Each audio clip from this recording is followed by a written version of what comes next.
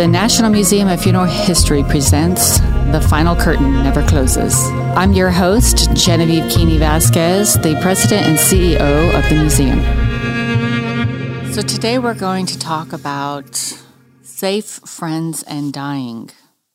Interesting topic, but it was one that was brought to me by this amazing man, Frank Vasquez, and the journey that he has been taking since the loss of a very dear friend of his. But let me tell you a little bit about Frank. Besides the fact that he's my husband, my partner in life, and an amazing person, he has quite an accomplished history to himself. And I think that this leads into the fact that, sometimes we think that, accomplished people, we grieve differently, or sometimes you look at somebody and they seem to have it all, but yet we don't realize the battles that they are enduring inside. Our outsides reflect very different from the insides. Frank Vasquez was a United States Marine from 1981 to 1986, where he supported the combat element as a tactical air control chief. That's quite a task to have to undertake, and to think a U.S. Marine has the ability to crumble inside at the loss of a friend. But during his tour, he earned a commercial instrument, multi-engine, and flight instructor rating. He has a bachelor's degree from the University of Houston in technology and an associate's degree in aeronautical science from San Jacinto College, and 2 airline transport ratings in single and multi-engine aircraft. He began flying jets at the age of 21. He was an aviation manager and chief pilot for Franks International, which is the 4th largest private-owned company in the U.S. And he flew the Citation 650 corporate jet domestically and internationally for Franks International. His duties, believe it or not, included flying Bush 41 and his family for 17 years. No stranger to high-profile and extremely powerful people, his list includes Dan Quayle, Mikhail Gorbachev, Oliver North, Norman Schwarzkopf, Navy admirals, and members of Congress. The day after 9/11, he was the only civilian jet flying Bush 41 to Washington, D.C. to advise his son, Bush 43, on what to do next. He served as an aviation safety inspector for the Federal Aviation Administration, where his duties included aircraft crash investigations, air show supervision, and safety and check rides for pilots and flight instructors for 1 year. Missing the cockpit full-time, he then went back into flying as a chief pilot for Harco Aviation commanding the Falcon 50, the Citation XLS Plus, and the Citation Ultra. He currently works for Flight Safety International as an instructor examiner on the Falcon 50, 900 transcontinental business jets and the Citation Ultra utility jet, and flies contract on the Falcon series tri-jets part-time. This man has a very, very extensive resume, and he has been in charge of not only some of our leaders of our nation, but an aircraft which commands his control at every moment. So how is it that someone who's so polished, so versed in commanding the instrumentation of what we call a ballistic missile in the air can crumble so easily at the death of a friend? Again, like I said in the beginning, sometimes we look at people and we think they're unbreakable. They're built of steel, and there's nothing that can shake them from their platform. So it is my honor today to introduce to you Frank Vasquez as he tells us of his journey and when his armor was penetrated. Thank you, my love, and happy anniversary. Oh, thank you. Happy anniversary. This is the first time we met. Yes. At about 2 p.m. Yes, and here we are. Unfortunately, talking about a friend who was there for you before I was. Yeah. Mm-hmm. Yeah, I'll just leave his name as Tim, and that's it. Sure. So he was a safe friend. And what I define by that is most men don't have friends. They just have acquaintances. And if you think I'm kidding you, look at the suicide rates. They're off the charts. COVID had nothing on men's suicide. Nothing. Compared to women, it's a joke because they have nowhere to turn and no one to talk to, and the examples that we have in the media for men are ridiculous. You're either a bumbling idiot, like Ted Bundy, or you're a man with no feelings, no heart, like Rambo, and you kill everything you don't like. It's an abomination of what men are. You don't have feelings or you can't think. So we have no guidance. And we're brought up in a world now where you go to school and all day you're exposed to women. You don't get to see men until maybe you go into the military or you're involved in sports. And not many people do that. Not many guys do that. I was in a seminar one time where they asked 350 men, if you had suicidal thoughts where you wanted to shoot yourself in the head at 3 a.m, is there anybody you can call before you do that? And nobody rose their hand. Not a single man rose his hand. And he says that's a problem with our society, that we need to have friends, a safe friend, somebody you can call at any time, any place, to stop you from doing something that you might regret or other people are going to suffer from. So Tim was your safe friend. Yeah. Me and him had a tremendous connection because we both were divorced at the same time. And we met in an athletic running club. And then I thought he was a cop at first because of his haircut. Turns out he was a retired Navy pilot. He went to the academy, Naval Academy Prep School, Annapolis, and he became a P-3 Orion pilot and instructor pilot. So, I told him I had the opportunity to go to Annapolis, but I didn't trust the military to accomplish my ultimate dream was to be a jet pilot. And he went off and told me, if you had gone, you probably would have went because they offered you that in boot camp, dude. Nobody gets that. So at the academy, you would have been a shoo-in. And I just looked at him and went, wow, this guy's special. So we had this competitive aura between us because I was about 3 years older. So if he'd beat me, I would tell him on a run, you beat an old man, so what? But the old man flies higher and faster. And then you go, yeah, but I fly farther. And then he goes, and I fly weapons. And I go, yeah, well, I flew the guys that said drop the weapons. So we were constantly bumping each other's heads on that. Always trying to one-up each other. Yeah, and it was in fun. It was in good fun. He gave me a hard time about being short. I gave him a hard time about being thin and skinny. I could break him in half. So how long was this friendship? Over 10 years. Yeah. Wow, that's a long time. And he was over every weekend for dinners and stuff like that, And I remember the day he opened up to me and he became a safe friend. He told me he didn't see his divorce coming. His wife just hit him with papers. And he said it broke him in half. And I could see the pain coming out. For a few moments there, he just opened his chest and spewed these words and these feelings out like a cannon ejecting a projectile. So, then I told him about my issues with my friend, with my former divorce. And I remember one night I got totally trashed because that's what we tried to do. We would try to drink each other to death. Drinking's a way of medicating pain. We did a good job of that. And I told him I had to go home, and he goes, why? And I go, because I had to feed my cat. And he looked at me and goes, it actually gives me some purpose. And he looked at me really quiet, and the next day he went out and he adopted a cat. To give him purpose. Mm-hmm. And then he adopted a dog. And then he needed a house for him.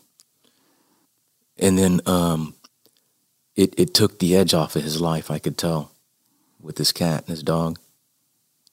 And then his house. So it's safe to say that you were also his safe friend. Yep, I was. Mm-hmm. Yeah. He would talk to me about things, and I would talk about things like that. And then we would talk about instructing as pilots, and I would say, look, I teach different because of my background. I will let you know the scenario that's going to happen to you. We're going to go over the checklist. We're going to run through it in the simulator, and then you're going to learn something instead of me just hitting you with the shock and awe where you won't learn anything. All you're trying to do is get the airplane on the ground. And I remember Tim looked at me and he goes, in the Navy, we don't do that. We just hit you with shock and awe, and we call that perpetuating hate because somebody did it to you, so we're going to do it to the next round of guys. And he goes, that's pretty awesome, man. He goes, you'll actually save lives doing that. And I've gotten tons of text and emails for multiple malfunctions where pilots have gotten them on the ground where they shouldn't have. And I always think about Tim telling me, about not perpetuating hate. That was a powerful statement in my aviation career that stayed with me as hard as when Chuck Yeager was asked, how did you not die flying these experimental aircraft? And his statement was, I knew when to stop. So yeah, Tim was a friend. But with that comes responsibilities. What do you think some of those responsibilities are? Not only be there when times are good and times are bad, but be there when you're dying instead of keeping it a secret. And that's what Tim did to you. Yeah. He kept it a secret. He didn't tell anybody. The day after we got married, he was diagnosed with bladder cancer. And he was standing in our wedding. One of my best men. And the next day, he learned of a terminal illness that he didn't share with anybody. Anybody. So that was wrong. Yeah. And it hit you hard, doubly. Yeah. Yep. So to kind of set the stage, I'm a palliative nurse at the VA Medical Center here in Houston. And we just had Tim over to our house not but 4 months ago for a going away party of Frank's son, Jet.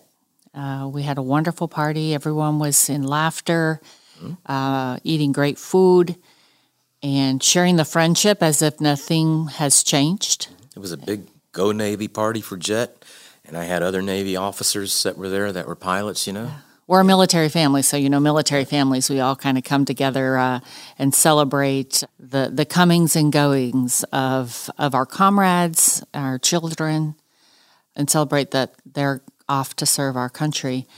And, interesting enough, you were showing me there was a video you created of that day for your son. Yeah, yep.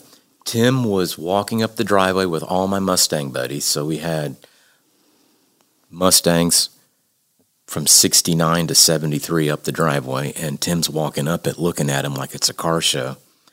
And in the background of this reel that I made on Facebook, the music I was using was from Kansas, Carry On My Wayward Son. And later on, after he passed away, I watched the video, and what I heard in the lyrics were unbelievable. My charade is the event of the season, and if I claim to be a wise man, it surely means that I don't know. On a stormy sea of moving emotion, tossed about like a ship on the ocean, I set a course for winds of fortune, but I hear the voices say, there'll be peace when you are done. Lay your weary head to rest. Don't you cry no more. Man, was he sick. When I saw him at that hospital, man, was he sick. I still remember him begging you for more morphine and more anti-anxiety medicine because he couldn't breathe because the tumor was pushing down on his esophagus. And you just said, I can't give you any more, baby. I held his hand for 3 straight hours, and I leaned in his ear and I said, you're not going to die alone. Marines don't let you die on the beach by yourself. And he just looked at me and just blinked his eye because he couldn't hardly talk anymore. It was the struggle to breathe, But the way you found out was just deplorable. You go to work at the palliative unit and you call me. And you sound like you've been in a car wreck. I thought you were because all you kept saying was Tim. Tim. What's his last name? I won't say that to protect it. But no, but I was asking you what his last name was because I opened the door and I there was a moment of familiarity, and there's nothing worse than when you're going. It's hard enough to work in a palliative unit with people who are dying every day, but it's a career that I have chosen because I'm very passionate about it. And when you are on your last days, it's important to have people who are very compassionate and empathetic with what you're going through and are able to help the families understand what they're going through. But there's something that there's no words for when you open a door to do your rounds and learn of the patient that you are now going to be caring for the next 8 hours, and realize that there's familiarity in the room. And it hit me like a freight train. I looked at the patient and I thought, wow, I know that guy. Why do I know that guy? And then my vision immediately began panning the room of the family members inside, and I recognized the lady. And in that moment, I was in shock and awe, and it was crazy because I could not recall names. And then I looked at the name on the door, and for some reason, things weren't adding up in those milliseconds. And I immediately tried calling you. And if anyone's ever tried to call somebody when you're in a moment of panic, for some reason, the phone just doesn't work right. I was in the simulator. And I couldn't get the phone to dial out for some weird reason. I couldn't get the buttons. I couldn't get the screen to cooperate. We fumble our phones so naturally. But when those moments of panic happen, the naturalism of functioning of that phone just doesn't happen. And I remember struggling to call you and at the same time trying to put together my thought process, and it wasn't working.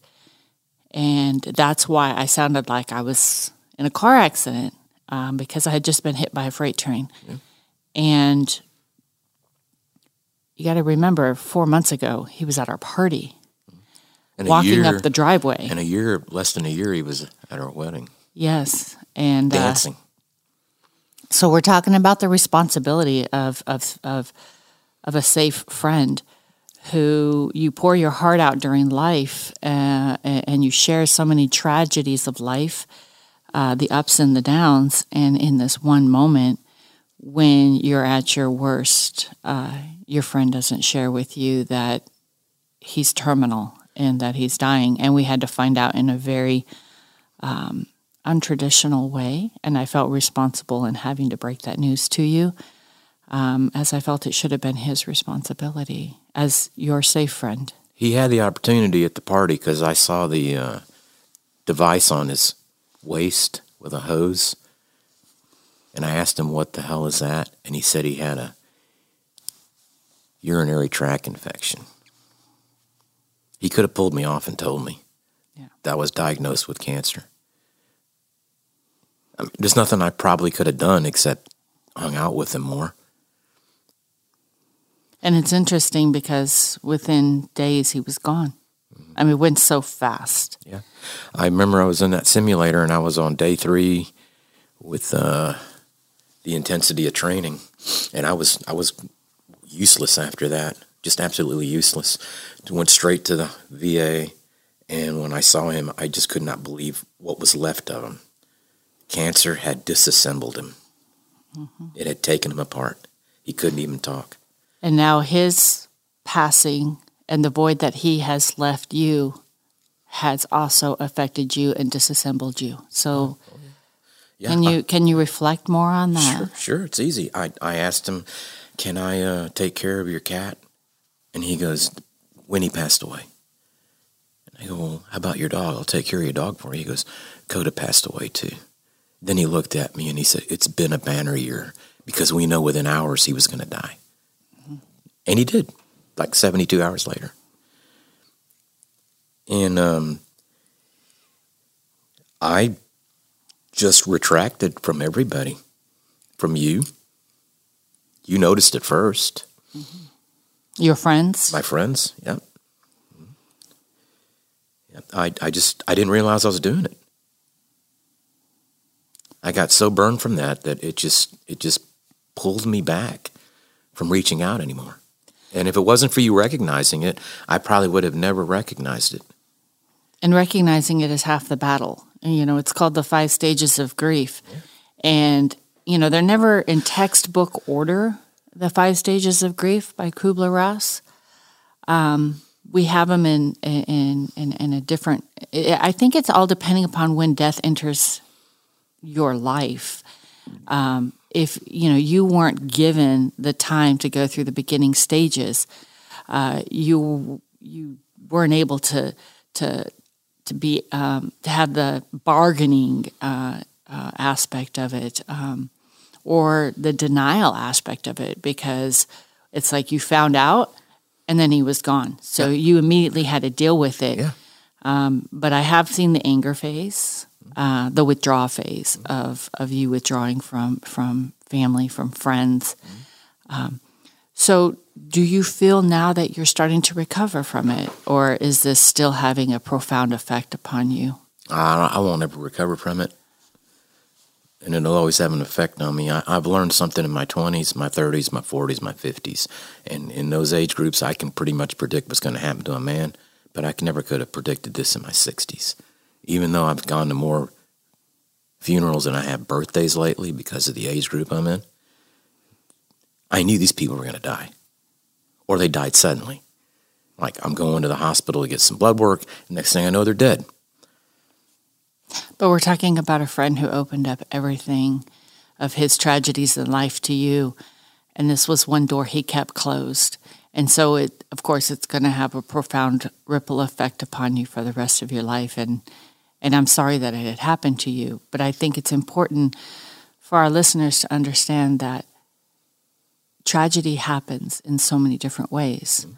And it's how do we overcome those tragedies? And whether you're male or female, it still affects us profoundly. And it's important that we are able to reach out to other people, and it's important for people to recognize when somebody might be caught up in these grief cycles or one of these grief phases. And I think that empathy can go a long way in a situation when somebody has lost a dear friend, not even realizing how dear that friend is to them.